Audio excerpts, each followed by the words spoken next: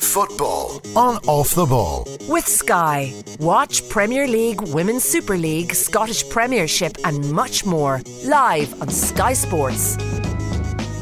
And you're welcome back to Off the Ball Saturday on News Talk. John Duggan on this extended show until 8 o'clock because we're bringing you live commentary of Leinster against La Rochelle, the Heineken Champions Cup final, live from Marseille. Right now, though, Football Saturday. Remember, football on Off the Ball, brought to you by Sky. Liverpool face Real Madrid in an unmissable Champions League final this evening, live on BT Sport. You can text us 53106, tweet us at Off the Ball. We're streaming the conversation, listen on News Talk around the country, but also watch us on the digital and social channels for Periscope and Twitter at Off the Ball, YouTube, Facebook and on the OTB Sports app for iOS and Android. Joined by the football correspondent of the Irish Independent, Dan McDonnell, the UEFA Pro Licence coach Shane Keegan, and our special guest live in studio here in Dublin, the ex-Liverpool and Republic of Ireland defender Mark Lawrenson. Laro, you made it to Dublin on Champions League final day. Can I just tell you that the flight took less time than the waiting for the cab outside the house? So nothing's changed over here, is it? Yeah. You've had a good, like, you maybe haven't been here for a while, but you got right back into into the mentality of the angry person around Dublin going, Suddenly remembered why I've not been coming over on a regular basis. But hey, I'm just going through the stats here, Laro. 39 caps for the Republic of Ireland under John Giles, Owen Hand and Jack Charlton. 5 league titles with Liverpool, an FA Cup, 3 League Cups, a European Cup in 1984. 25 years on the BBC, including match commentary duties at 3 World Cup finals. Laura, well done. What a great run. Yeah, it was. But you missed Alan Kelly. Alan Kelly was in charge for 2 games. Yeah. Alan Kelly Senior, yeah. Alan Kelly Senior, yeah. Your Preston who buddy. basically was one of the reasons why I played for Ireland. Yeah. Because he knew my granddad was Irish and said, if I get an Irish passport for you, will you play? I went, yeah. I mean, I was 17 playing in the old 3rd division. So it was quite, it was good. Great. And was it Waterford? Was that the... Yeah, Dungarvan. Yeah, Dungarvan. That's my mum used to come over every summer for holidays, and in those days I think they had like 1, 2, 3 class on the train, and I think my granddad put her on the third class in the carriage or whatever. That's all she ever used to tell me. We were always in the 3rd carriage, and I went, I've heard that before. So you've been coming over here for like over 4 decades. Has it always been flying visits? 77. Fleeting visits, or have you got to see the country? No, I've got to see quite a bit of the country, but you know, the first time I came was when I made my debut. So I'd played for Preston on the Saturday afternoon, and there was a referee from Bolton called Bob Matthewson. He was refereeing the game against Poland for us on the Sunday. I sat next to him on the plane. I mean, that wouldn't happen nowadays. And because I knew nothing, he was great. He was like, and he said, "I'll look after you tomorrow." I went, "Thanks very much." It's probably a serious ethical breach now or something. Well, absolutely, yeah. Banned by your after all those years. And we played on the Sunday against Poland, who were a real top side as well. In those days, Giles, he didn't know anything about me. I mean, obviously, it was Gibber with Alan Kelly. He kind of said, let him play, he's doing all right. So played on the Saturday, came back on the Sunday to England and played on the Monday night. 3 games in 4 days. You'd retire now, wouldn't you? And you were... Allowed. What? Wouldn't be allowed now, would I it? know. Not at all. They treat horses better, don't they? You were in the nearly team, like Liam Brady. Nearly yourself. team, yeah. 82. You got injured for 88. Yeah. And in fairness, I mean, Owen Hand actually did a really good job. We had some terrible decisions go against us. I know everybody moans, but we had some real shockers, real shockers. So, and really, when you looked at the team that we had, we should have done better. And I think, and proven by Jack coming in, the team just needed organising. And that's nothing, against Owen. It just needed organising, and obviously they got it, and then he kicked off, didn't he? Was that the Belgium game that you had the particularly bad decision against you? I'm trying to think, was it Belgium? Belgium, France, and there was Bulgaria away thrown in as well there, where we all jumped up off the bench. I think Jarzi scored a great goal, and Stevie Highway got given offside, which was... He wasn't, but hey. And as we jumped off the bench, all the soldiers were behind the bench and like with guns. And it was like, I think you better sit down, chaps. Sit down and not kick up a fuss. And in the second, second leg of that competition, I'll never forget Giles' team talk, because there was a little number 7 played for Bulgaria, similar to John, right? And I think he tried to do John in the game.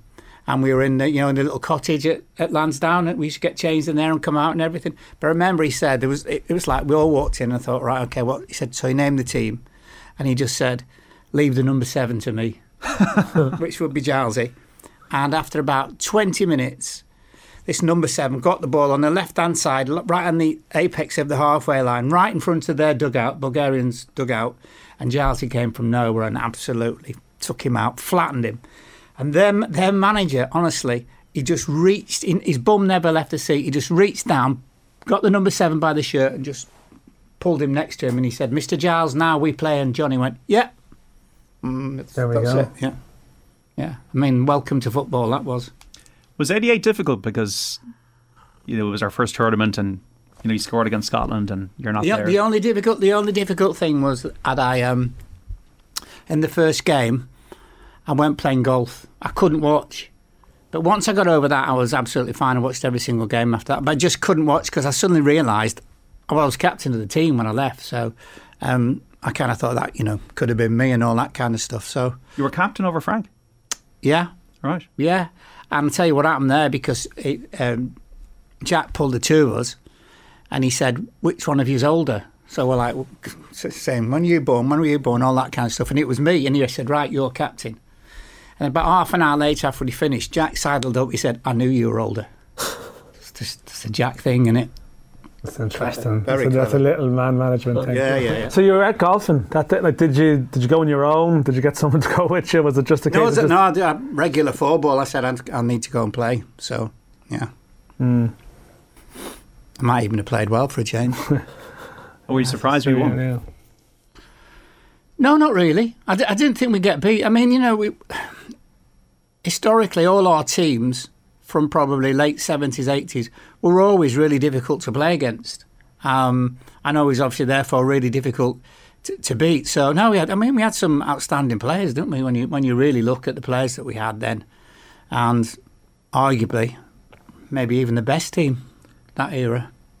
Were you surprised with the way it took off the way it did? Because Italia 90 just stopped this whole country. Yeah. And then 94 and everything. I was working for the Irish Times. We spent the whole week, Dan, like talking about Saipan this week. Yeah. That's how we're so captured by this. Yeah, no, I went over working for the Irish Times and stuff, so I was kind of all part of it. No, it's brilliant, wasn't it? It was, as you say, it just took the whole country by storm, and we were good, weren't we?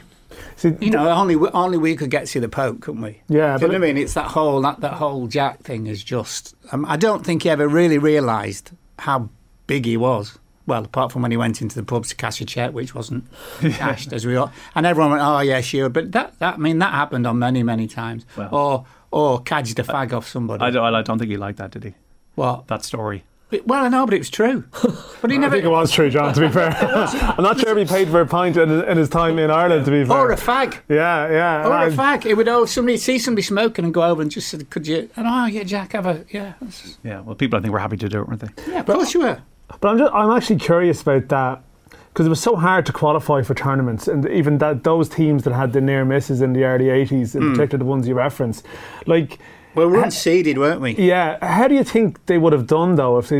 I'm thinking, like, what was the difference between that team and the team of the late 80s that made it? Was there actually much difference in terms of ability? No, I think they just got a little bit of luck as well. Yeah. No, there wasn't. And I mean, that the Scotland night when we won 1-0, and I scored the goal, left foot, most unusual, very, very late on in the game with about 5 minutes to go. Somebody played a ball in the channel. I was playing in midfield, and as I got onto it, Hansen came out to mark me, and I actually dinked it past him. And I think I said something to him, and I tried to score.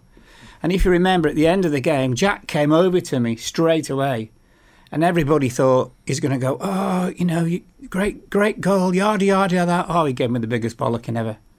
He said, "Why were you trying to score?" And I went, "Well, because that's sort of what we do." He went, "You should never even have been in that position." I said, "You picked me to play in that position." And anyway, he was fine, giving me a cuddle and everything like that. But he mullered me, absolutely mullered me. That was the psychology, wasn't it? You never knew.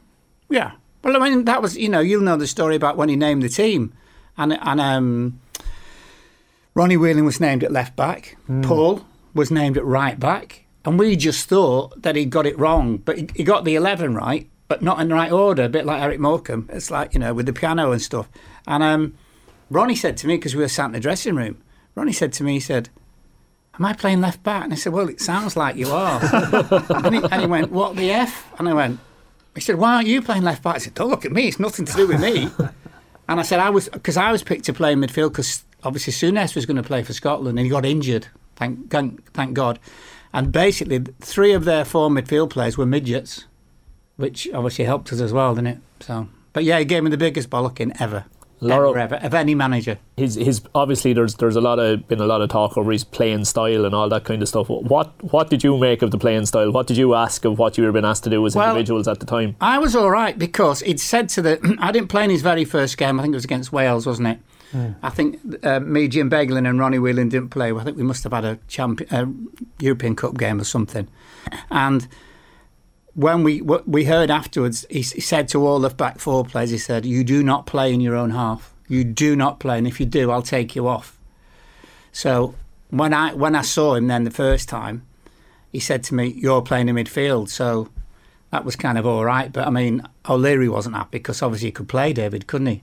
But he wasn't happy. But then, so without wishing to go on for too long, after the first game, he then said, right, we need to get together because the Liverpool lads weren't there. So we went to Lilleshall. And the idea was to do a bit of training, stay over, have a few beers, and then go back to our clubs because it was a free week. And when we got there, and it was like hosing it down and everything, and Jack said, do you all want to stay? And we just went, no, not really. We're happy to train and have a few beers, but we want to go home because we didn't have any free weeks, generally. He said, right, I'll tell you what, we'll just do an hour. So he took us all out onto this training pitch. And he said to me, Ronnie and Jim, he said, right, just watch this. So he went through the free kicks and corners, for and against. And I think Frank Stapleton generally was like organising it all and everything. And Frank was doing it and we were watching. And then we suddenly realised Jack was behind the goal with big golf umbrella, practising his golf swing with his back to us. Right, and then he just shouted and he went, you 3 Herberts, did you get that? And we just went, yeah, Jack. He said, all right, fine, let's go. And that was it? That was it. Yeah. Some prep. Yeah, I know. It was unbelievable, isn't it? And I think who's a lad he still works for at Newcastle United, Irish boy, John Anderson? John Anderson, Ando. And he gave Ando a lift down from Newcastle because Jack lived in Newcastle, down to Lilleshall. And we said to Ando when he got out, he was effing and jeffing Ando, and he went, and I said, longest car journey ever. I said, what would you mean? He said, well, he said, hello, Ando, how you doing? And then he put this tape on, how to fish for fish. Apparently, and Ando said, all the way down. And he said, and I'm like, what the hell is this? Yeah, that was Jack, wasn't it? I played for his brother, for Bobby.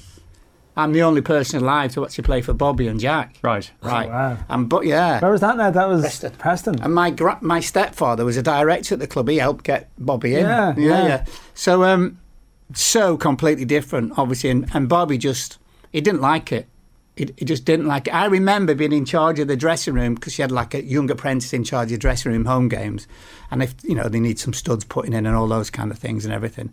I remember him coming in with the team sheet, the yellow bit. You used to have a white bit and a yellow bit. And the yellow bit was the other team and everything. And he came in and he was shaking. He was literally, one of the best players in the world was shaking with this like away, the away team and everything like that. And it was like, I thought, wow. Yeah. But the only, not saying the only good thing, when you played with him, we got every single decision ever. And referees used to call him Mr. Charlton. He's that respected. Yeah. Yeah. Yeah. And he's a fabulous bloke, but just so completely different from Jack. And the players all pick up on that with him. You said like you saw him shaking coming in. Yeah. The dressing room sort of copped that as well, I assume. They sort of realise. Yeah. God, he doesn't. But he's hated it. But he's a as you said, he's a national hero at the time. So it's a really uncomfortable one almost in some ways. He used to love training with the kids, which was us, the youth team. He loved it, absolutely loved it. And we drew Man United youth team in I think it was a Lancashire FA Youth Cup or something like that. And of course they had like loads of good kids. And we drew 0-0 at home, which was a major result for us. So we had to go to Old Trafford for the replay, like one man and his dog in there. But Bobby went because Nobby was Nobby was in charge of us. I mean, what's mad, isn't it? Nobby and Bobby, like amazing. And we got centre back got sent off. I was playing right back. Centre back got sent off for us after about 10 minutes. So they said to me, "Go and play at centre back," and we got another draw. And the Man United punters booed Bobby and Nobby. Wow! On the way out, the big long walk to the dressing room, and it's like, why? It wasn't their fault, was it? I mean, for us, it was a massive result. Yeah. A massive result. They booed him. But John, what happened there with Bobby? That can happen. Like, obviously, Carlo Ancelotti will be over in Madrid tonight. We spoke about Ancelotti's book there a couple of weeks ago. Yeah. Ancelotti says in his first gig as a manager, he was in the dressing room, team talk ready to go. Opened his mouth, 3 attempts, no words came out on any of the 3 attempts. No. Assistant manager had to jump in and save him and start the team talk and come out with the first few lines and then just turned around to Carlo and went, "Isn't that right, Carlo?" And Carlo just stood there nodding.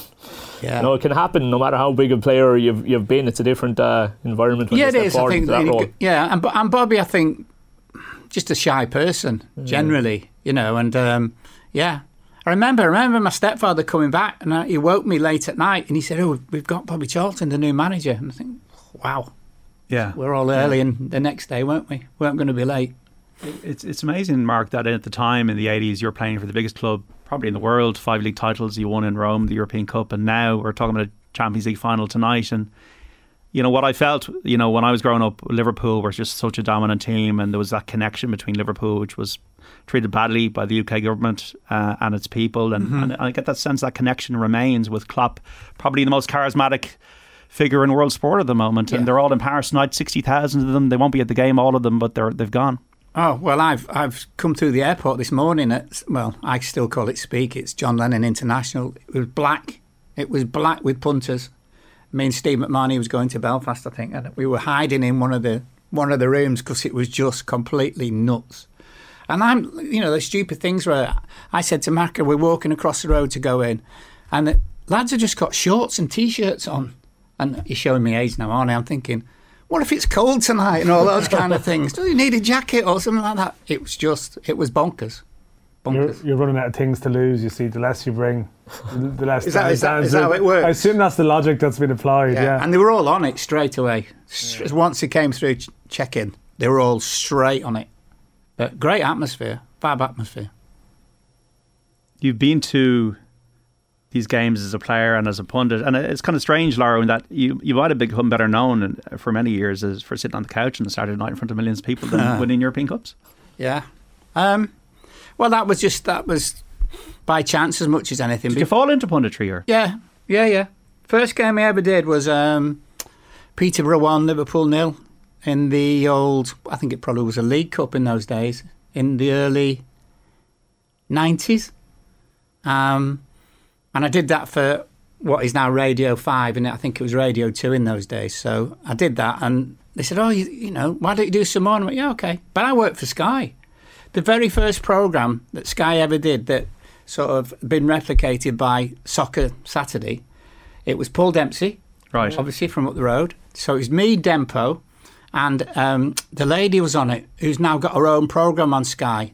She's from Wigan. And Kay Burley. Kay Burley was on it. She'd gone to Vic Wakeman. Really? Yeah, she'd gone to Vic Wakeman, who was the boss, and said, "Vic, I can do that." Fair enough. So she did it one week, and then she realised, no, she couldn't. And there was me and Dempo. And then, I don't know what happened. I think Dempo must have gone to work, because he worked all over the place, didn't he? And Jeff Stelling turned up. So the very first one was me and Jeff Stelling. We had no football. Or we had like non-league football and all that kind of. We were road testing games at Christmas and everything. It was bonkers, right? And Vic said, "No, stay with it. And then we started to get the football. And then the very first week, with the football, there was me, Jeff, Rodney Marsh, and Bestie. Yeah. And I came off, and Vic's gone obviously because Bestie's there, and they wanted to, put their arm around him. And that was fab, and I went, that'll never catch on. So we're trying our own version of it here now on a Saturday afternoon on News Talk and Off the Ball. That's incredible, yeah. Good, because it was. Bestie was a problem. I was just going to say, Best was sort of a big part of that show, but what a lovely man! What an absolute fab man! But he lived 3 doors away from the pub's called the Feeney, and you'd quite often hear the driver, who'd report back to Sky and say, he's not in his apartment, and so they're going, try the Feeney, and like going the Feeney, and obviously he'd be on it. Yeah, sad. And he would just go, I don't think he's with us today. So, but it was such a nice bloke. He told me a story, because at Sky at the time, you couldn't have a drink in the building. You weren't allowed. So it was a Murdoch thing. You just weren't allowed. So you go to the rugby club at the back. I think they still do it now. And we're in there one day, and we were talking about all kinds of different things. And I said, when did you realise you had a problem? Because he told everyone he had a problem all the time. He went, I was in America playing for whoever he was playing for in America, and they'd won a game on the road, so it could have been 3,000 miles away. And he said, I was on it for 3 days, and he said, I went to try and cross the highway, like 5-lane highway, and he said, I suddenly realised I am in trouble. Yeah. Which is sad, isn't it? Oh, it's incredibly sad. I remember watching Blackpool Man United, because we lived in Blackpool at the time, and my sister was a massive George Best fan, and she said, come on, let's run on at the end of the game and like pat his back. So we did, as you do.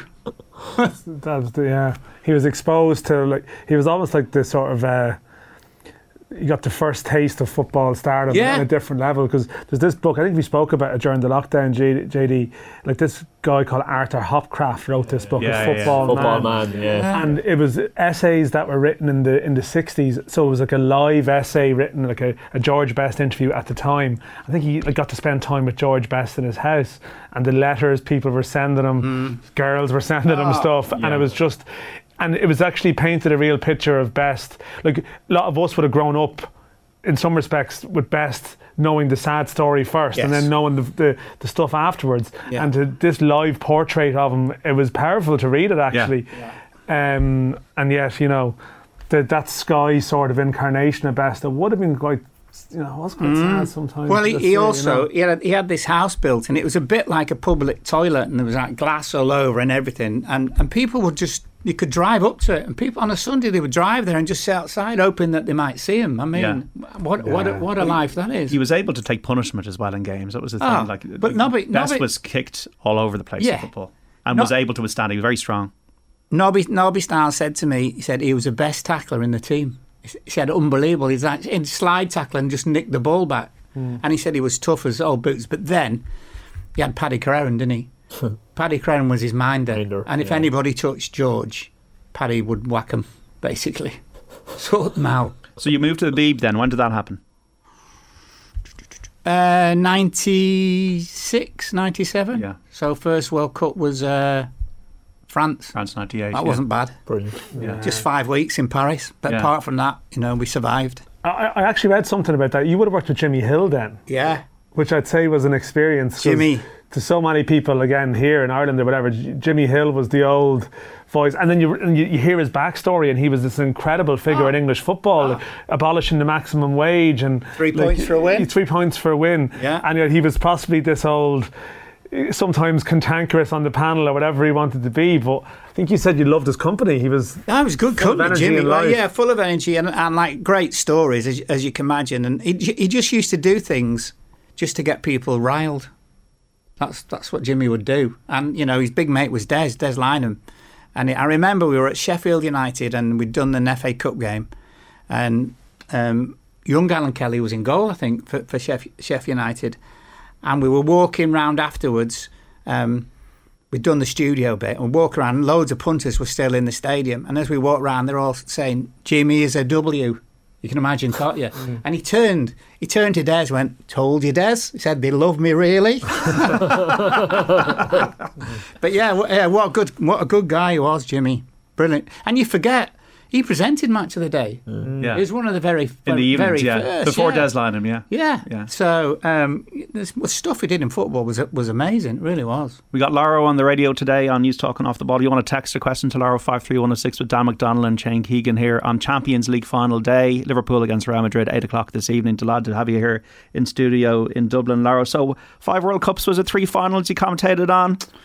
That's not bad. I don't know, John. I never sort of counted. I really don't count wouldn't know your punditry medals. No. But what stands out though from those experiences? I think just the trips themselves. I mean, Brazil, South Africa, all those kind of things. But I did this long 8-minute piece in South Africa, and it was about the English army. Right. And most of the soldiers were fighting in this particular battle were from Preston and Liverpool and those kind of things. And they and I tell you who was at the battle: Winston Churchill and Gandhi. And Gandhi was like a stretcher bearer.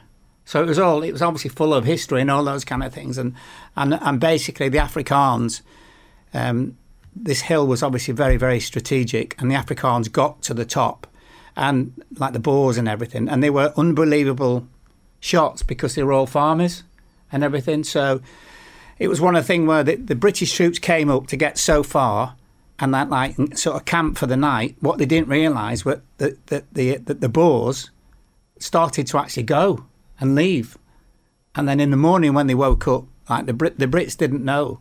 And then the Boers just got up and walked back to the top of the hill and started massacring them and everything. So that was the best thing I ever did, because the history was just amazing.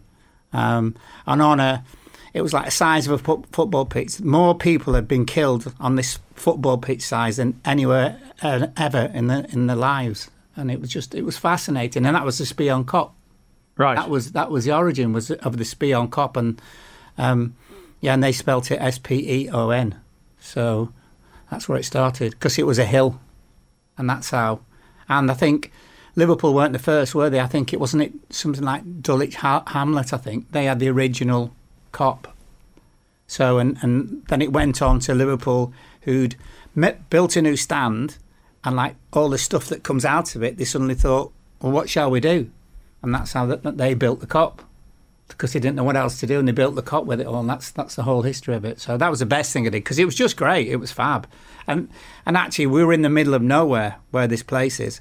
And I remember the guy who owned it, and he cooked for us and everything. There's a few of us, obviously, a cameraman and producer and all those kind of stuff. And he said to me, I was going to bed, and he said, I'll give you a knock at 6 a.m. And I went, what for? He said, I want to show you something. And I said, okay, really, he's a really nice guy, this. And at 6 a.m, I'm up and everything. He said, come on. We jumped in a golf buggy, and he drove me. And it wasn't jungle, but it was similar, right? And he went, shh, stop. So he stopped the golf buggy and went, look. And there was baby cheetah and its mother. And he said, that's the first one we've ever had on the land and everything. It was like, wow. The whole thing was just, forget the football. That was just brilliant. Yeah. I mean, what chance would you ever have? Oh no, like that's the. I think that we were talking with was it David Motter last week? We were actually talking to him about footballers travel. You would have played all over the world, but you would have probably just been in a hotel a lot of the time and as a player. Yeah. But then actually, when you go back in a different context, you actually see some of these places. Yeah, it's a very different existence. Oh well, I mean, Brazil with the slave trade and everything. Up I think it was the East Coast maybe.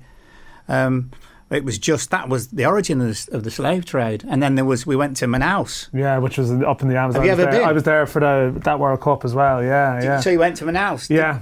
Where the two rivers were side by side, but they didn't run into each other. Yeah, amazing. Manaus is an extraordinary place. Really. I mean, the fact the World Cup games were played there was sort of, It's a bit political. It was, yeah. But they had these two rivers, literally, and they ran side by side, but they never ever ran into each other. One was slightly higher than the other one. It was mad, wasn't it? Yeah, just a mad place. Quirky place, yeah. I mean, you wouldn't have gone there, would you?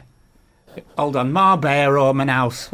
What we think? Well, I don't know if there's any direct flights next week. Wouldn't have been the footballers' end of season holiday to Manaus for like 10 days. There's places I've been to, like Tirana, Tbilisi, Tel Aviv, Tallinn. I never would have go, and that was the report. No, but that's the experience. But so many of the players would go there and would never see them. They just see a hotel. Yeah, that's basically it. Yeah. They don't want to either. Dan. They're happy enough in. They're happy enough in the hotel. You don't even know where you are. No. You try and organise an excursion for them, and you just leave us alone.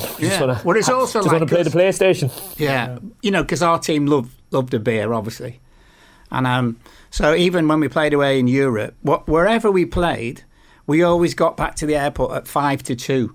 It didn't really matter, even if it was only played in Holland and we should have been home at 12:30. They made sure we didn't get back to 1:55 because then you couldn't go anywhere for a beer after the travel. In Liverpool. in Liverpool, and Ronnie Moran would come off the plane, and Ronnie Moran would wait, passport control, and as you walk past, you had to give him your passport. And they used to say, the boot room went, you know what you like, you'll lose them. Nothing to do with that. So you couldn't bugger off, the next day and clear off to Paris for the day. No chance. Yeah. Brilliant. Kidology. Got to take a break here. 53106. Any questions for Laura? We're building up to the Champions League final. Liverpool and Real Madrid. It kicks off in Paris at 8 o'clock tonight. Off the Ball Saturday on News Talk is back after this. Jack Grealish is like taking the Freddie Flintoff Ashes 05 mantle here and just we miss people like Paul Gascoigne. Enjoy him. Subscribe now to the OTB Football Podcast stream wherever you get your podcasts and download the OTB Sports app.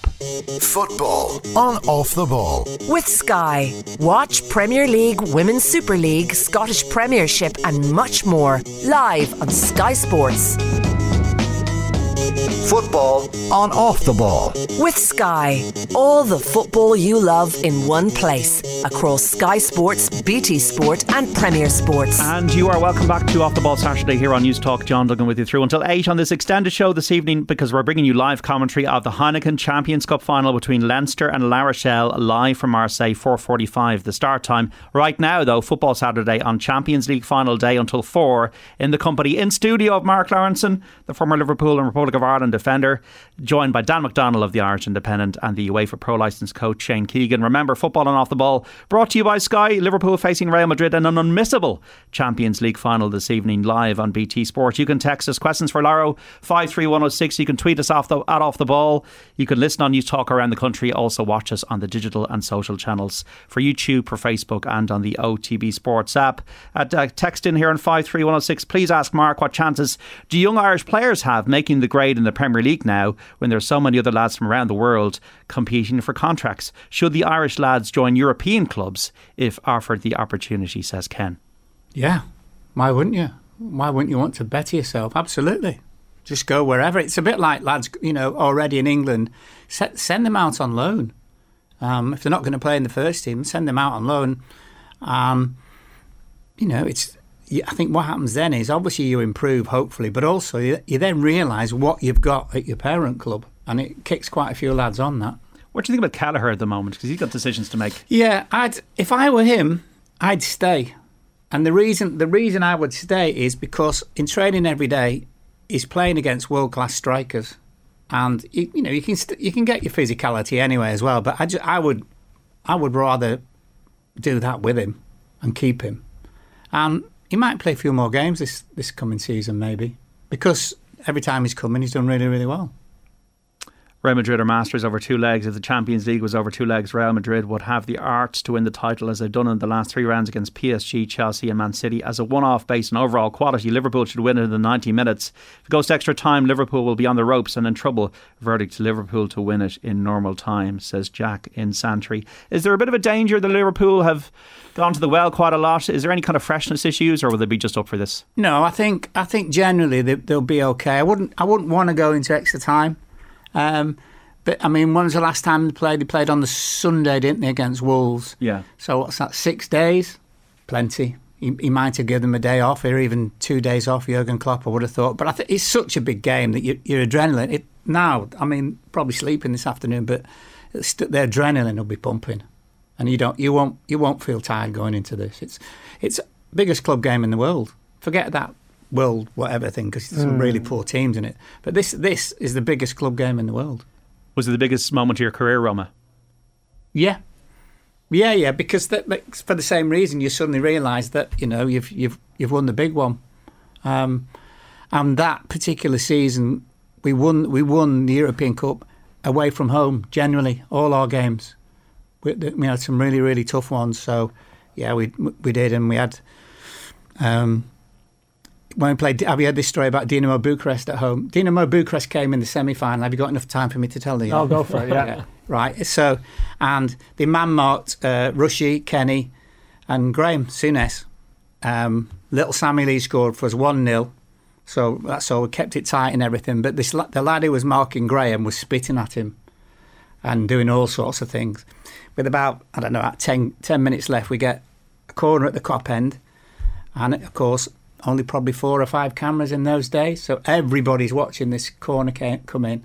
All of a sudden, you just heard this crack. You could hear it. And Graham punched a fella and broke his jaw straight off. So their manager did the press conference afterwards, obviously completely different than it is now, with just a handful of people around him. And all he would say was, he went, next week, because he played a week later, next week, he called him Soonsy. He said, next week, Soonsy, see if you're good enough in Bucharest. And he loved all that. So we go to Bucharest, and it's Tuesday before the Wednesday. You couldn't train on the pitch, you weren't allowed to and everything. But Joe Fagan, in his infinite wisdom, said, tell you what, boys, on the Tuesday morning, before we actually go to the training ground, let's go and see, he used to say, let's go and look at the wicket. He's a big cricket fan and everything, so just go and look at the pitch. We turn up and it's lashing down. It's been lashing down for 2 or 3 days, which I think was really why he wanted us to see it, just to get it in your head that it's going to be a bit of a mess and everything. We turn up at the ground, and of course, Dinamo Bucharest basically were the army team. So, they were the national team, so whatever. And we all turned up, and there was probably 4 or 5 of us, long hair, tashes, right? And I'm just sat at the side of the bus, and minding my own business as you do, thinking, are we going to go and look at the wicket or not? And nothing really happened for a minute or two. And then this knock on the door right next to me. So I turned and looked at this soldier, and he looked at me and he went, that crossed my throat. He thought you were Souness. Yeah. And I went, no, it's him. He's there. They tried to break his leg. They absolutely tried to break his leg. And he stood up in the game and he just went, like, is that it? I mean, he was amazing. If Kenny hadn't been in that team, Graham Souness was the best player I'd ever played with. And he left then? He left after the final? Yeah, they'd done a deal, hadn't they, after the final? But he'd done a deal to go to Sampdoria. Why wouldn't you want to go to Sampdoria, by the way? But wow, what a player. Unbelievable. But he had a whole string of guys that he did on a regular basis. And his thing was, they were going to do me. Different age. I read something this week, and he gave me a bit of stick for like slowing down and clattering into people, because and he gave Ronnie some stick. Then Ronnie Whelan could look after himself, by the way, and Ronnie would leave his foot in a little bit late, but I never did. And ever, but he had this thing, because I played in midfield when he didn't play, and obviously I love tackling and stuff like that. So, and he used to say, I used to watch you, he said, and you could have got there before the other bloke, but you waited. I said, well, what's wrong with that? I waited just to tackle him, not to murder him like you would have done. But yeah, he was brilliant. 5-3-1-6 Lara, I fancy Liverpool 3-1 in normal time. Can you see Klopp springing any surprises with his team selection? No. Says Michael in Rathcormac and Waterford. So it's Kanate, Matip, is that a decision to make? Yeah, that's a decision to make, because Kanate's played in most of the cup games, hasn't he? Although he's wobbled in the last couple, and I just think your man's movement at Madrid is brilliant. Benzema. Benzema is brilliant, and I'm just a little bit. I'd rather have Matip with Van Dijk. I think it's just because he's got a bit more experience, but it's a tester, isn't it? Because do you play Thiago? Do you play Fabinho? What do you do? With the fitness, maybe little queries about their fitness. Yeah, little queries. But I suppose the way they are now with the doctors and physios would be saying he's absolutely fine. Yeah, they'll be saying it as well, won't they? They'll be saying they're fine. fine. Oh, my goodness, yeah, absolutely. I mean, Thiago's one of the best players I've ever seen.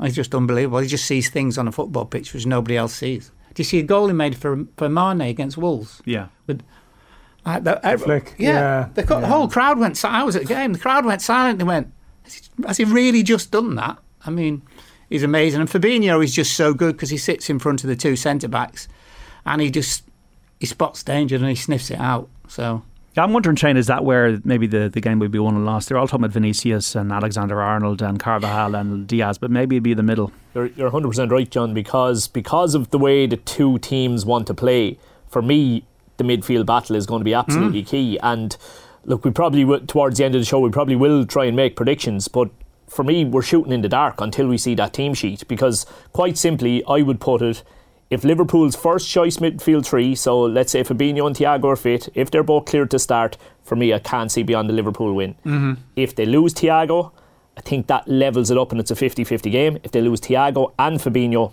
I think it's Madrid. Yeah. And because I'd be putting that much emphasis on who wins the centre midfield partnership, because when you look at how high Liverpool defend and the way they will defend, obviously with that line they've had all year, Laura, and then you look at Vinicius' speed in behind. Like, if you're not in control of the game and control the tempo of the game and control of the ball, that's a massive problem. If you're in control of the game, that's not really that much of an issue, really, because you're going to dominate the ball and he might have little to no chances to spring that counter.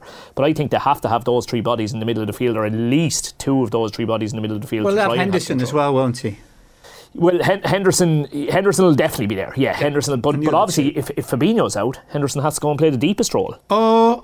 He quite likes playing Milner in there. Do you think? Because he trusts him. Yeah, I think he really, really does trust him. But mind you, trusts Keita a little bit, which most of us don't really get. Well, that's what I was going to ask. If he has two of the three, so let's say either Fabinho or Thiago's fit alongside Henderson, does he go Keita or Milner? I would hope not, to be honest with you, because I watch him and I think at the end of the game I'm thinking, what did he actually do? The game seems to pass him by a little bit, but he's a big Milner fan. Yeah, because he just knows you'll get 7 out of 10 and he won't do anything stupid. He'll always be in position and stuff. So it is an interesting one. I mean, I'd rather have Thiago than Fabinho. Yeah.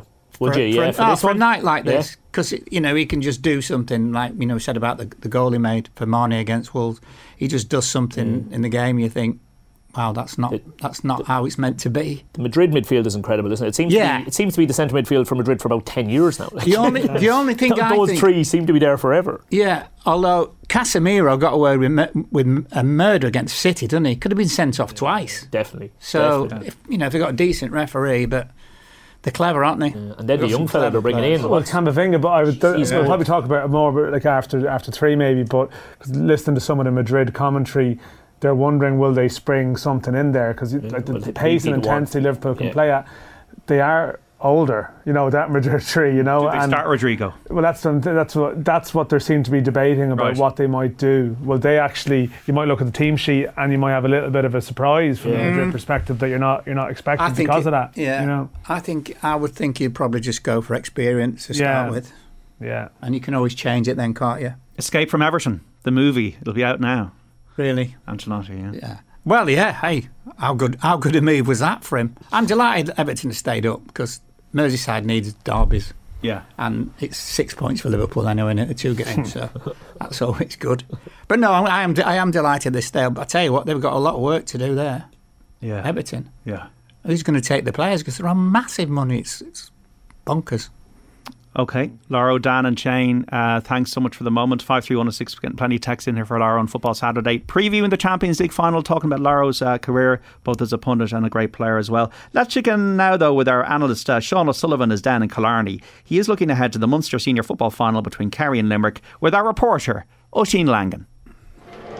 Welcome to a sunny and warm Killarney. Perfect conditions for Munster final day. I'm joined by 4-time All-Ireland winner with Kerry, Sean O'Sullivan. Sean, how are you? Good, Oisín. Great. Sure, how would you be? A beautiful day in Killarney, as you said, for a Munster final. And looking forward to it'll be interesting to see what kind of game it will be. Obviously, look, Kerry are red hot favourites to win. But let's see how things transpire over the next hour or so.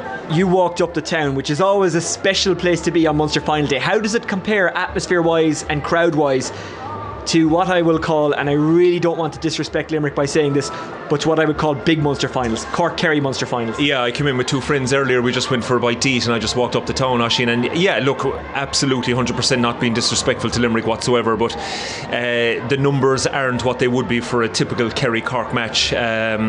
It just, I suppose it just doesn't bring that support really that the Cork crowd would bring. But look, that's not for the players to worry about.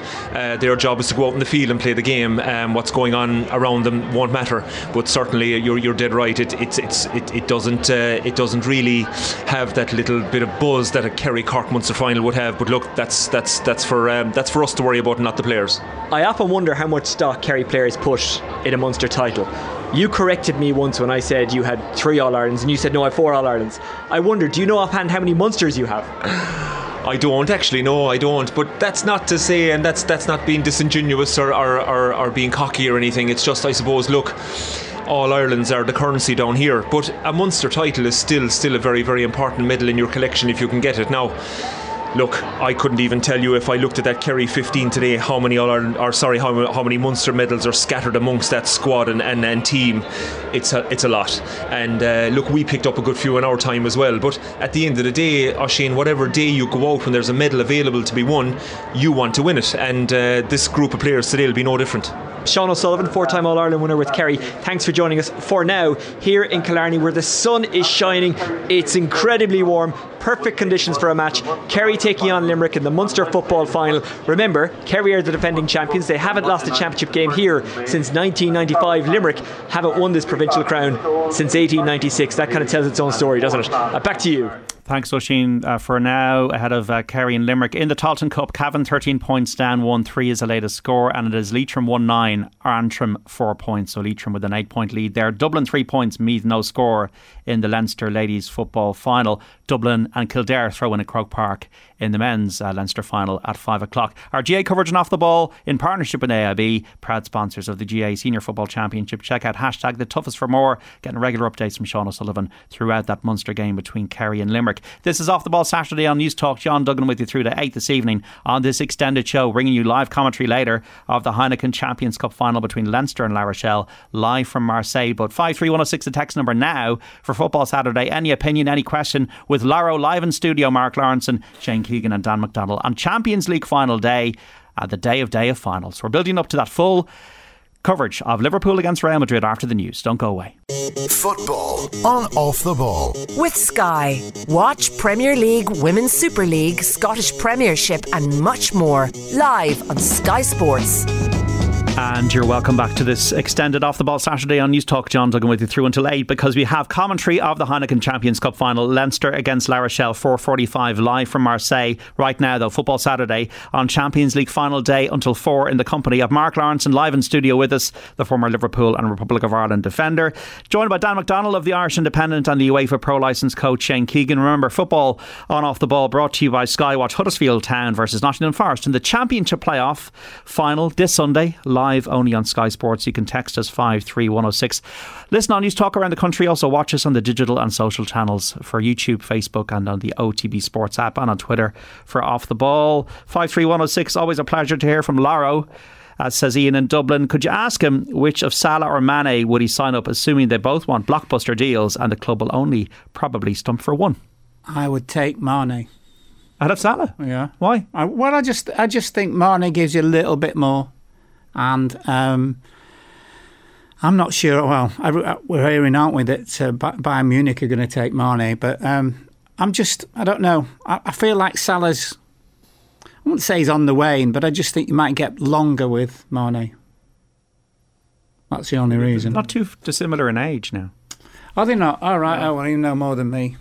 It just feels like, well, I think the sense is that Salah has been to the well a lot with some of his sort of draining international. Although I think, to be fair, he didn't start this season, like he actually got a bit of a break last summer, didn't he? And the point has been made that Egypt aren't in the World Cup, so whereas Senegal are. So like next season coming, you know, and he Salah said that could play 3 months and then rest. But I mean, Salah's staying anyway. It's very hard to say. Well, you can't do anything because he's staying anyway. But he's going to stay and probably run his contract down the way things are going. So there's not really a decision to be made there with him. Also, Mane's got another year, isn't he? Yeah, it just so the seems football club could keep him if they wanted to. They could play that game. Go. This is always obviously with wage ceilings is always. Well, I said before. I mean, whatever they get, then you've got Van Dijk and Alisson and everybody else knocking on the door, and it's a spiral, isn't it? Yeah. I think that's and we were speaking a small bit off air about that. Like that is the game that you have to play. That well, there's an instinct, and the fan base will scream, just give him what he wants. But managers and people have to think, well, if I give him what he wants, then suddenly snowball effect from there. Then and then you lose it, and then sometimes you end up in a situation where a new player comes in and they want more money than, like, you know, Alexis Sanchez of Manchester United at that time came in on an insane money, and then you're thinking, oh God, what did that do for our group? That was one of the bad things, I think, that, amongst many things that happened. When you have someone on insane money, the dressing room culture is just starts to be lost in some way. You know? And also, if he doesn't do very well, it's even worse, isn't it? And even was the Kurt Zuma before he went offside in life. Like people were surprised at what he was on. I remember at the time when he was fined. Like, I always thought teammates would just know what you're on. No, you never talk about your money. Right, so at Liverpool in the 80s, you'd no idea? No. Well, the only idea was that Kenny was on far more than we were. I assume after a couple of team nights out, like things sort of... No one ever mentioned money. It was like, no, but we knew Kenny was obviously, and quite rightly so, but because he was a genius, but... No, we never spoke about money. It's interesting. All these texts aligning following the Red Men since 1980. The best player Laro played with, the King, I'm guessing, and the best player he played against. Same person. Because I think 2 seasons when we were Brighton in the same league, we obviously played against Liverpool. Right. So, and my stock answer is always with Kenny is he couldn't run, he couldn't head it, and he had a big fat backside, and he was a genius. Absolute genius. Amazing. Never wore shin pads. In the 80s, that took some doing. And he just said, if the day I need to wear shin pads is the day I pack in. Was it? But we'd have massive rows on the pitch, me and Hansen and him. Right. Oh, we used to have honestly, we'd be like, if you listen to it nowadays, you'd be thinking, God, they must hate each other. So we had this thing where, you try and... He always wanted the ball into his feet, obviously, because he was brilliant at it. But sometimes you had to try and bend it round people, and it might get a little bit high, but he'd control it, right? And then lay it off, and then just look at you and just give you this, as though like you're something on the bottom of your shoe. But as soon as you finish, he'd come over and he'd go, "We've won. It's all good. It's all good." And he was like that as player manager as well. Is there anyone you watch now that's close to him in style? No, I don't think there is. He was quite, he was very much off himself. I think you get one of those players every kind of 20 years, and that was him. People talk about Gascoigne and everything, but Gazza was good, but not in his league. Really? Yeah, not in his league. And Lineker will always tell you about Gazza saying a lot of the time he'd only give you the ball when he couldn't do anything else with it. He beat 3 people and came back and give you the ball where you didn't want it and stuff like that. But, it was still obviously a very gifted player. But no, Kenny was was amazing. Have you seen Messi in the flesh? Yeah. And Ronaldo? Yeah. Messi would be my favourite player. Just because I think he's more of a team player than Ronaldo. As good as Ronaldo's been, Messi did some stuff where they were worldies every week, but they got better and better and better, didn't they? Maradona? Yeah. Well, the thing about him is... and Lineker again tells you this story is when they hand of God, right? He said if you look at then the second goal, he said just factor this in, which is that the pitch had been relayed 2 days before, and he said, and when you ran on the pitch, he said it moved. He said, so watch his second goal, bearing in mind that the whole thing, that the earth was moving for him, and he said if you look at that goal now, it's like wow. The second one. I never knew this. Did you guys know that? No. Yeah. And he said it was amazing. He said how they ever played. Well, it was a different one in the 80s and stuff. But he just said that if you then look at that goal now, the second goal where he's gone past Reedy and everybody else, it's just like, how can you do that? You didn't play against them, Laura, did you? No, I missed the game. We played them, didn't we? We played them in a friendly, but I think we were obviously, it must have been in a European semi or a final or something. Yeah. One of those games, European sorry, I didn't mean to say it like that. But no, but it just means we couldn't play. Yeah, there was no people wouldn't be aware of the clashes that there would have been also with some of those games. We hardly ever played. Me, Jim Beglin, Ronnie, hardly ever played between January and May. We might play in May for Ireland, but generally, and we were encouraged a little bit, to be honest with you, to say, my groin's a bit sore and all. But Owen knew all about that and stuff. But he tried to get us to go to Brazil. The disaster, ill-fated 7-0, whatever, and we bailed out. We got, in fact, to be fair to Bob Paisley, we went in to see him and said, Gaffer, we don't really want to go across the world and play in Brazil, but it's obviously political. And he just said, well, you've got a knee, you've got a groin, and you've got a pending in hospital, whatever sort of thing. So yeah. It's just funny you're talking. I'm sorry, John. We're talking about Lineker said this about various players and stuff, and I'll go back to the punditry thing and your time in the BBC. Did you ever see Lineker becoming what he is now in terms of the Des Lynam role almost? Hopeless. If you know what I mean? Honestly, he started off Radio 5, and he'd admit it, absolutely hopeless. It was car crash. It really seriously was. And then he did Football Focus. And he started to get better. And, in fairness to Gary, he writes all his own stuff. All of it. A lot of them don't. He writes all his one-liners. Absolutely. He is a really bright lad and everything. But yeah, he writes all his own stuff. He's very good now. This is the thing. Yeah. So anybody can do it, really. Yeah. Well, yeah. Well, maybe not. But we'll talk about that at a later date. Yeah, don't get me started. Yeah, 53106. Does Mark enjoy Man United's current revise, or would he like to see them challenging again? Simple answer. Thank you. Didn't even get a chance to finish the question there, John. Expand on that, John. We can't talk about Man United again today. Every Saturday all season. You thought one free Saturday. One show we can get away from this. Yeah, I nearly signed for them as well when Ron Atkinson was the manager. But wow. I don't. God. Yeah, I had 3 on the same day, including Terry Neal at Arsenal, which was Terry Neal offered me less money than I was earning at Brighton. But I had a 10-year contract at Brighton. Remember Peter Ward? Probably don't remember. Scored loads of goals in the 2nd and 3rd division and everything. And we had 10-year contracts, only sort of protect the club and what have you. But literally on the same day I could have signed for Arsenal, Man U and Liverpool. And Ron Atkinson had just got the Man U job. And he's waiting on Frank Stapleton because I think he was one of the first that went to tribunal. Yeah. And he rang me up. He said, whatever Liverpool give you, I'll give you more. He said, but I'm waiting for Frank's tribunal. And also, he said, Brighton want 2 or 3 players and you're coming, this way and all that kind of stuff. Did you seriously consider them? Yeah. Did you? Yeah. But not Terry Neal. Because first, well, as I said, he offered me less money than I was earning at Brighton. And then he said to me, so he went different tack and he went, you played at Arsenal, haven't you? And I went, yeah. And he said, so like the bust of Herbert Chapman? And I went, yeah. And he said, and the beautiful foyer and all. And I went, yeah, Terry. And he said, obviously in the dressing room, underfloor heating. And I went, yeah. And he said, and I want you to play with O'Leary. And I said, well, the first 3 were all right, but I wasn't sure about the 4th. Only joking, Dave.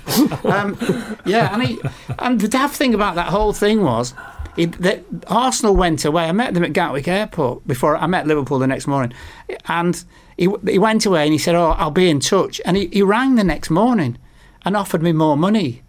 And I said, well, why didn't you offer me that money, yesterday? And he said, where are you meeting Liverpool? I was meeting them. There's a Round Hotel right almost on the runway at Heathrow. They'd come in from Switzerland. I said, I'm meeting them. They said, we're in the next door hotel. He said, because we're flying to, I don't know, Greece for a pre-season, whatever. If it doesn't go through with Liverpool, will you give me a ring? So obviously I didn't, but the chief executive of Liverpool certainly made sure he did.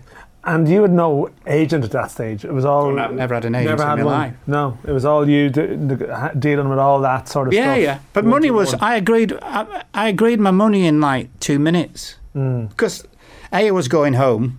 Preston 30 miles away, and they just won the European Cup. And I tell the story to anyone who listens, and I knew it was the right thing because the day after, I hadn't signed my contract, but we talked at Anfield late into the night because we had a long journey back from London and everything. And Bob said to me, I was having a medical. That was another laugh. I was having a medical with the doc, and he was just like bending my legs all over the place and everything. And Bob came in. Bob Paisley came in. It was late, and obviously Bob wanted to go home to bed because he was like probably in his 60s then. He said to the doc, "What are you doing?" In fact, the 2 docs, brothers, Irish boys, 2 docs.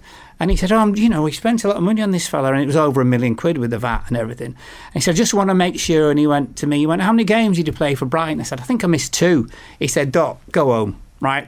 So, and I actually had X-rays 5 months later, and I'd already signed. Anyway, so he said to me, go to the hotel, I'll pick you up in the morning. So I get a call in the morning from the concierge, Mr. Paisley's just pulled up outside, so I could go suited and booted and all those kind of things, thinking this is great. And as I walked out, he had a gold Ford, not a Capri, but a Granada. It was like a pimpmobile, honestly. And as he got out, I just saw slippers, right? And then as he got more out of the car, I just saw this cardigan, and I just thought, this is good. And when he got near to me, he'd obviously had egg for breakfast in the morning. It was down the front, and I just thought, this is the club I'm going to absolutely all day long. Yeah. So yeah. What a fella he was. The sliding doors moment, though, isn't it? Yeah, do you ever think about, like, if you've gone to Manchester United, sort of the path that would have taken you on? No, you can't allow yourself. Cash could have possibly been better at United, was it? Was the contract offer at United possibly even better? Money. Did you, because Liverpool was where you wanted to go? Not massively, but more money. But they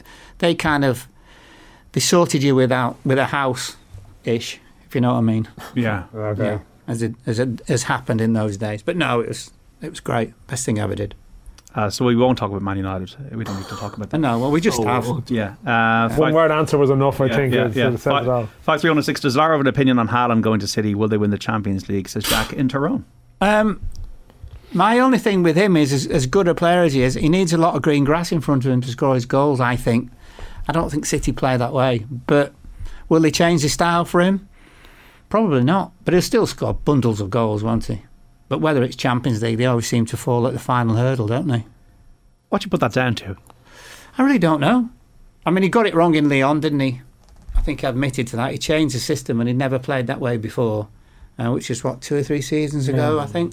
I don't know. I really don't. And I mean, he should have changed it, shouldn't he, against Madrid? But that's with hindsight, isn't it? But you can't, when you get in such a position in the semi-final of the Champions League, and they were 2 goals in front, weren't they? You just say, you know what? As good as I love, the way they play football, you say, let's just make sure we win. And let's us start falling over and kicking it into the corners. But that's not his way, is it? Yeah. Yeah, no, look, he's not going to change, that's for sure. Absolutely. There's absolutely no way on earth. And I agree with you in terms of Haaland has got the majority of his goals up until now, but look, they're going to create so many chances. Yeah. You say you'd be amazed if he doesn't easily 20 plus, possibly 30 plus. Yeah, possibly. But could he be the difference for the Champions League? I don't. But it's a cup competition. This is the thing. Exactly. Like, it's just like the element they didn't of do a huge amount wrong in Madrid. I know. Like really well. It's sort of. Like, you can analyse it, and that's what you do. That's what these shows exist for, to analyse it. But they didn't, like, it wasn't quite a meltdown. It was just. I think what he does is he maybe extra time was a bit. They lost away a bit. The fact that they couldn't get themselves back up, and maybe that's where the mental questions could be. I think asked, he probably guarantees them another league title more so than he guarantees them Champions League. If you get me? Because over the course of a season, he'll do that well over the course of a season. But in one-off games, it's very hard for one person to swing a one-off game. But in that game, look at Grealish. How unlucky was he? Yeah. So it's... Listen, sometimes it's not the best team that wins, isn't it?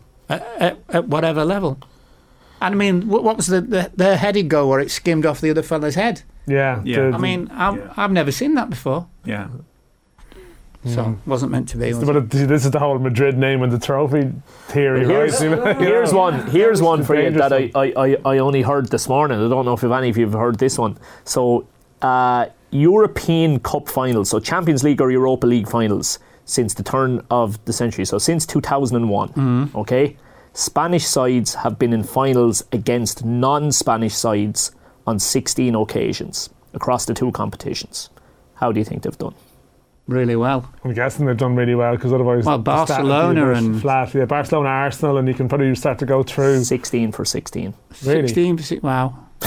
Isn't that incredible? Wow, it is incredible. They've been in 16 finals, either Europa League or Champions League, against non-Spanish opposition. They're 16 for 16. Wow, that is a stat. I thought that was crazy. I think, like I was trying to think of defeats in my head, like of sort of Spanish clubs in finals. You have the all Spanish ones, obviously. This is the thing. So the Madrid final and so on. Yeah, mad one. How do you think Klopp's going to approach it then tonight? What's he? Won't change. Yeah. Why would you change? He's got almost a perfect formula, isn't he? So I don't see him changing at all. Yeah. I think the centre half decision is a big one, and I think it's going to give us a little bit of an insight into where his head is at. Because possibly. For me, if he goes Matip, I think that's an assertive move in that we're going to go with the better ball player. We're going to be confident that we're going to dominate the game here, and that's why we're going with him. Whereas Konate probably doesn't get Liverpool flowing as well, but what he does do is he gives you that double up cover on Vinicius Junior, because Konate is a beast, isn't he? And if Trent goes missing, Konate will get there and be able to handle. Well, and you'd hope that Henderson would be in and around there as well, wouldn't he? He'll give a big dig out there as well, won't but he? I'd play Matip because I think, he's going to be tight. So if he comes through into midfield and breaks the ranks, it makes a massive difference. I think tactically it's going to be a fascinating game. I really, really do. I think it's going to be so intriguing. I'm dying to see how it plays out because there's so many different little battles. Like you talk about that battle between one left back and one right back, but up the other end, I mean, Luis Diaz has to be looking at Carvajal and thinking, fancy give me the ball here. Give me the ball and let me go at this fella. How well has he done? Says something about the recruitment, doesn't it? What a fantastic. Well, if you look, John, generally at players signed between 30-40 million, and there's like 4 or 5 of them, they're all world class players now. Obviously apart from Van Dijk's and Alisson's completely different, but that they sold lots of players for good money as well, Liverpool, which enabled them to buy those two. Like Coutinho ended up back at Villa. Yeah, but even like Jota's not in the conversation, whereas earlier in the season he was. Yeah, he's we spoke about being leggy before. He's looked the most in terms of leggy at the moment than anybody else. He looks like he's had a tough season, so I don't think he'll start, will he? I was just going to say, you were at the Wolves game last Sunday, so what was your sense even of the Liverpool fatigue levels? I must admit now, I was watching the Man City game and then was flicking to the Liverpool one. We all were. But it was I don't know, the Liverpool performance at times, I mean, there was sort of tiredness, but you kind of wonder, was it more the situation? They're probably getting updates, and can you read too much into it? But even defensively, there was a couple of nervy moments in behind, and you're thinking, I know Van Dijk's not there, and that's a massive asterisk with that. But there was, I mean, when they played against, I think it was Matip and Konate against Benfica, wasn't it? And second leg, wasn't it? And they kept getting done with one ball, basically. That's my only worry about Konate, is I don't think he's mastered that yet, and I think the other fella has. Yeah. Which is why I would pick Matip. But you're not worried about them sort of physically then, like in terms of you mentioned Jota, a couple of them maybe they're unlikely to start if they are in that sort of zone. Yeah. And I mean, they get tested, don't they, for everything? So the doc, is it red blood cells and white blood cells and all that kind of thing? And actually, I think if you've got too many red blood cells or not enough, the doc can actually say to the manager, he's struggling, and you can, as a manager, you can say, I'm leaving you out the weekend because looks like your levels are down. Driven, basically, yeah. You see, there's physical fitness and there's psychological fitness, and I think last week, Dan, they would have been tireder last week going into the Wolves game because it's a big game, and then we have to try and lift ourselves again the following week. Whereas this is it.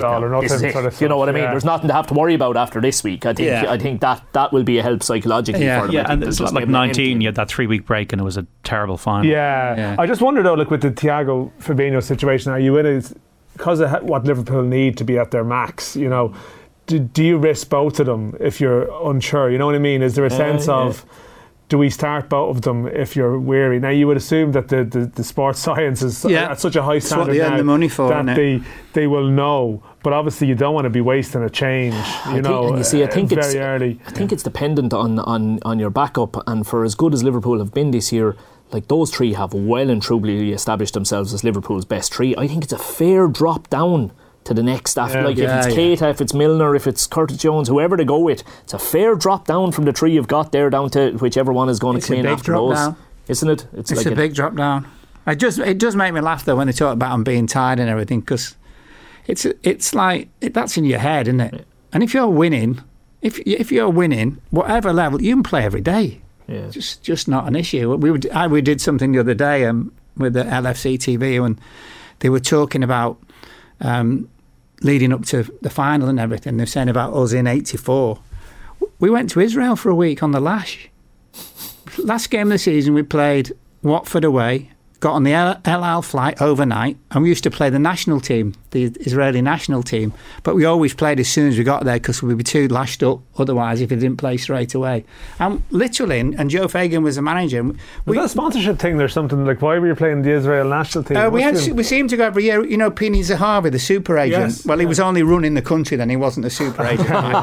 And he used to, obviously the club were getting loads of dough and we were having a good holiday and everything, but it was like, we got back on the Sunday, we train on the Monday, we go to Rome on the Tuesday. So we literally, We trained when we were there. Yeah. But when I say train, it was it's get everything out of the body and all that kind of stuff. I honestly remember really clearly on the Monday when we trained at Melwood, and we always had these 5-a-sides, and they were good, they were conditioned and everything like that.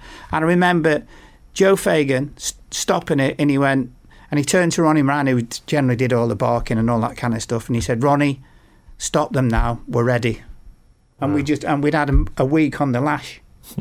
Yeah. You had you'd hit your level. We'd hit our levels, and that was what's her name? Famous, not Barbara Streisand. She made Yentl. Have you seen that film Yentl? Yeah, Barbara Streisand. Yeah. No, it wasn't Barbara Streisand. Well, she was in Yentl anyway. Whatever. I don't know what the other person is. Okay, me and Ronnie Whelan met her in the lift.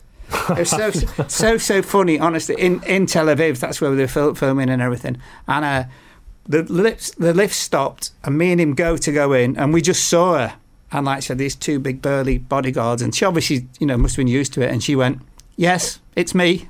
Right, brilliant, brilliant. Honey. You know what that is, Laro? Yeah. That is the Streisand effect. But there you go. But we just went, and we went, "Oh, fair enough." You should have just said, "Yes, it's us." In response, Yeah. We were probably 3 sheets to the wind, in all honesty. 5-3-1-6 set pieces will be massive tonight. Liverpool will have 4 or 5 taller than Benzema, Madrid's tallest and best defender of corners and frees. Which you might play Konate for, because he scores, isn't he?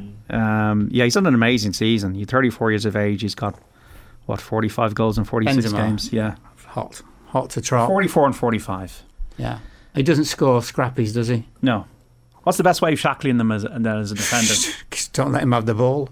Yeah. But it basically is that, isn't it? Can't play without the ball, can you? Yeah. We'll see. Communication has always been the best way. I think I read a piece somewhere today where I think the aggregate of Madrid's last 5 games or something was like 14-10 in the Champions League. Do you just expect it to naturally, that they will hurt you at some stage in the game? That it's going to be one of those where Liverpool have this ability to outscore teams, in a sort of a wonderful way. Do you sort of... And again, that's what fascinates me. Do you overthink it by getting too conservative in some way? I know Champions League finals can so often disappoint. I'd be stunned if this one disappoints. Yeah, I'm with you. I'd be stunned if this one disappoints. I think we're guaranteed 3 goals plus.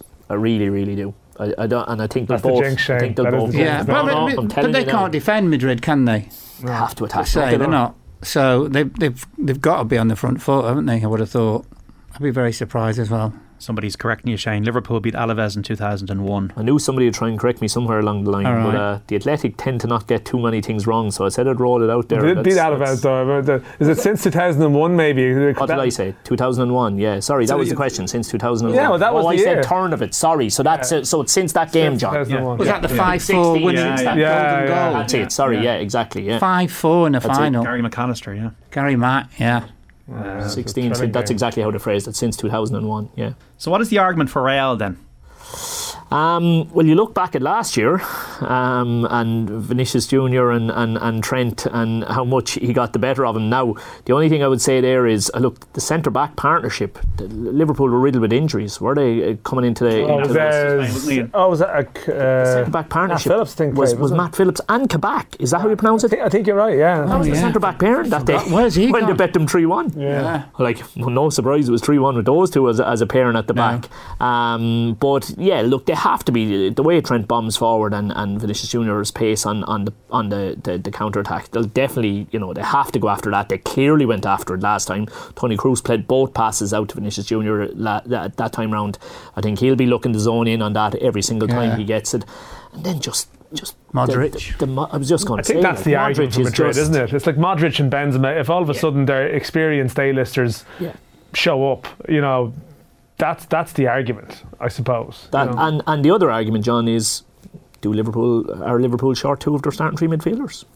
Yeah, well, that's just going to be an absolutely massive swing if that's the case. I think the Liverpool, as good and all as the Real 3 are, I think if the Liverpool have their 3 there, and you look at the energy of Fabinho and that in terms of hopefully trying to disrupt the other 2, Modric and Kroos, I think 3, if all 3 best are on the field, I'd give it marginally to Liverpool. But if they're down 1, it levels out. If they're down 2, they're in trouble. Jeez, they're in trouble, big time. Imagine they start tonight with a midfield 3 of Henderson, Keita and Milner. Yeah, it's not good.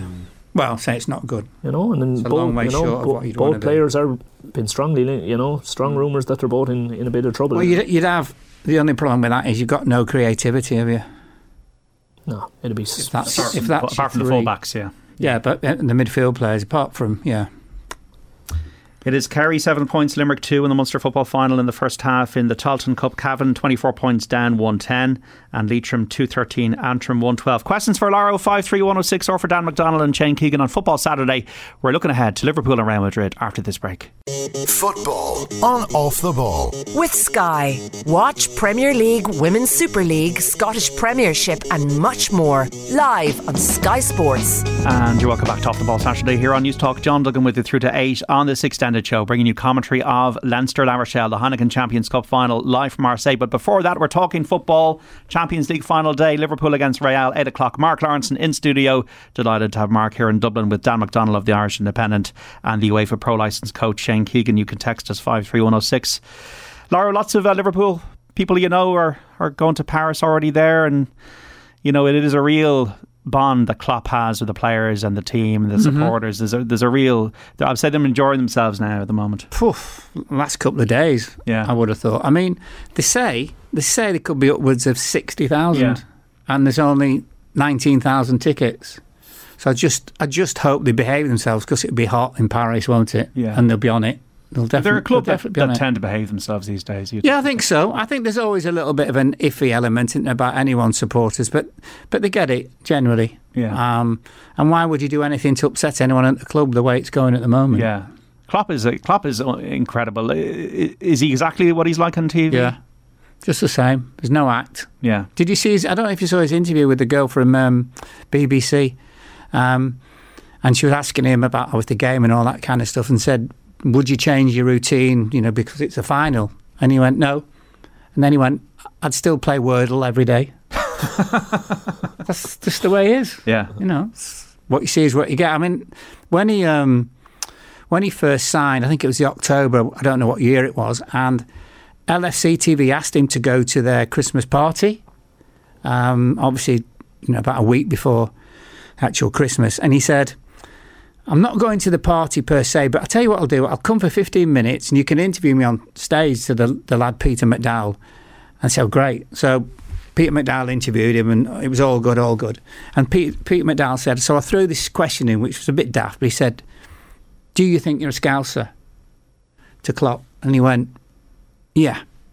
Pete said, why? He said, because I've got a purple wheelie bin. Because you can't have red or blue. What? Brilliant. He knew that you had to have a purple wheelie bin because you can't have a red one or a blue one, because obviously it's Merseyside. And he was like, yeah, because I've got a purple wheelie bin. Yeah. Mad, isn't he? Yeah, great It's stuff. that's just the way that he is. Yeah. No. Do the players have is there an awe that they have? Like, no. It's a bit like Mourinho. When Mourinho first came into football, there was that kind of rock star element. Is there a rock star element to Klopp? No, not quite. Although he's a heavy metal man, isn't he? But no, I don't think so. Benteke was the first one. I think he'd just left the club, and he did a great piece. And he said, so somebody said to him, what was Klopp like? And of course, once you've left, you can say maybe things that you wouldn't say when you're there. And he just said, he's your mate. He said, but he's not your best mate, which I thought was a really clever thing to say. And that's the way that he is. Yeah. And he's, I go to the training ground quite a bit and stuff, and he's normal. Absolutely. But everybody loves him. And he talks to everybody. And I mean, the second, apart from recruitment, the second most important person at the club is the girl he took from Bayern Munich. She decides all the food everywhere, and if you've just moved, and she'll come round to your house and say to your wife, you should be eating this, you should be eating that, and all those kind of things. And she's got a glass office upstairs in the training ground where she watches everybody eat and everything. And I never knew this, but in the newsstand in the home dressing room, when you finish, you have to walk through this particular doorway, and it's like a mini restaurant, and she makes you eat. Right. And there'd be like 4 or 5 different meals for different players and all that, but you have to physically eat, because it's obviously just something that's really, you've got to replace whatever straight away. Whereas we'd have 14 pints of Stella, right? It's straight after a game, you're saying, yeah. is it? Yeah, straight after a game. And you weren't allowed to go out the other door. You have to go out of this door. And she goes, right, pick one of these, and it's pasta or, those kind of things. So, yeah, they're ahead of the game, aren't they? Precision is amazing. Yeah. Neuroscientists and obviously penalties. Did you see that? See the little skull cap? Yeah.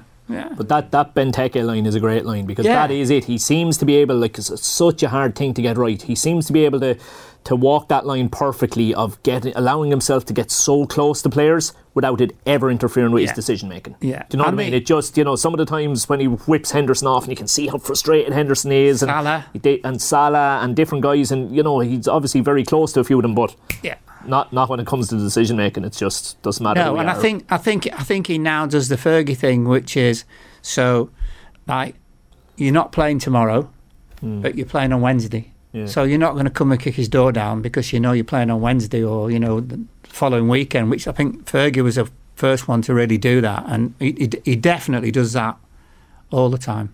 I think you've said on the show as well before, Laura, that you have senior leaders in the dressing room, probably both clubs, that are Henderson, Milner, Van Dijk, and then in Madrid you'd have Modric, you'd have Kroos, you'd have these Benzema, types of probably. Benzema, and it probably makes the manager's job easier. So for Ancelotti, he can be avuncular. He can then decide tactically what he wants to do.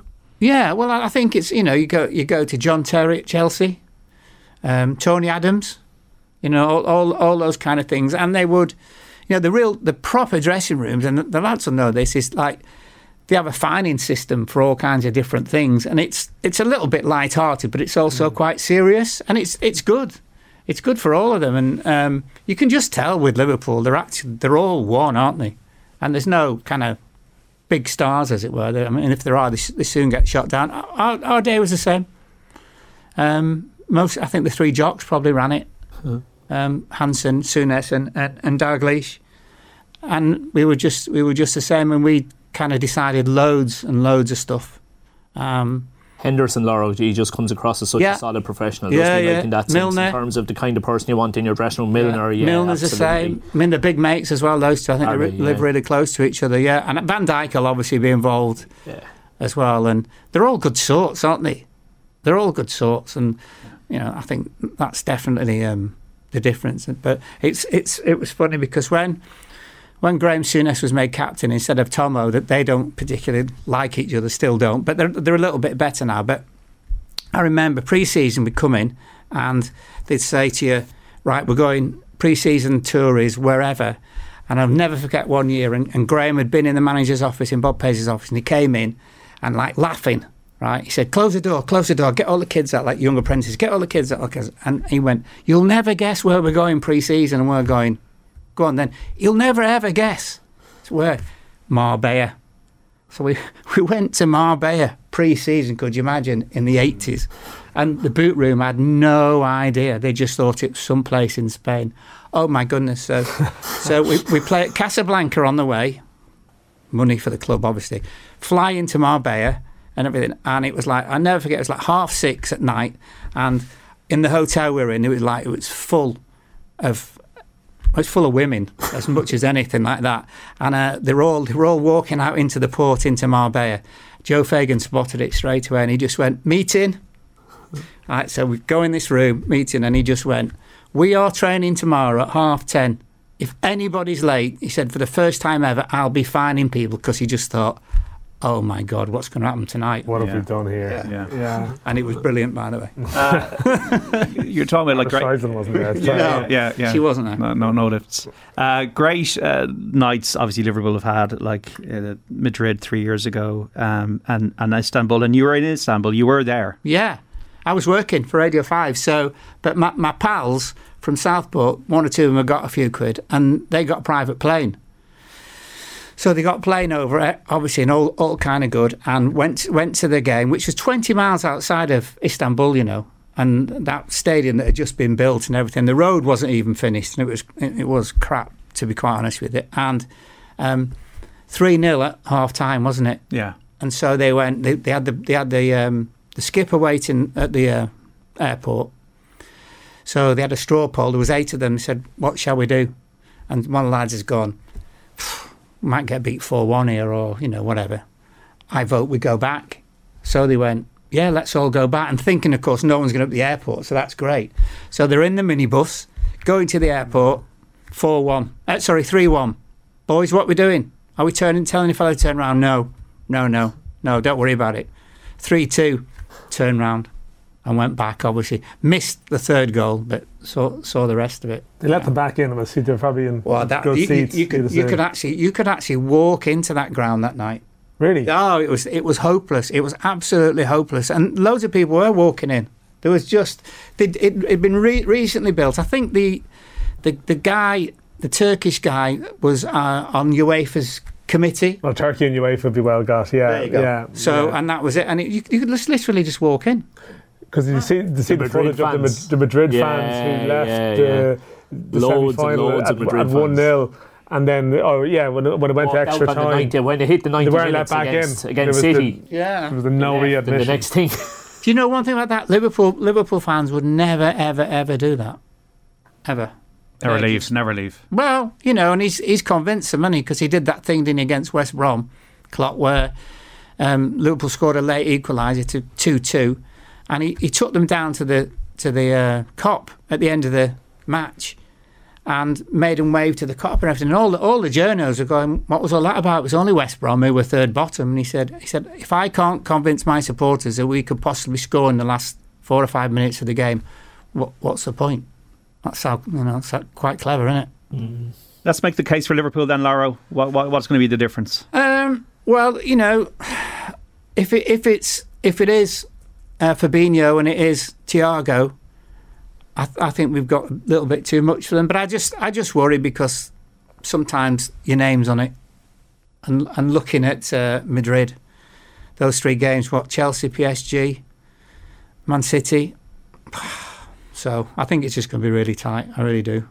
It's absolutely remarkable. They're looking to win their fifth in 9 years. I know.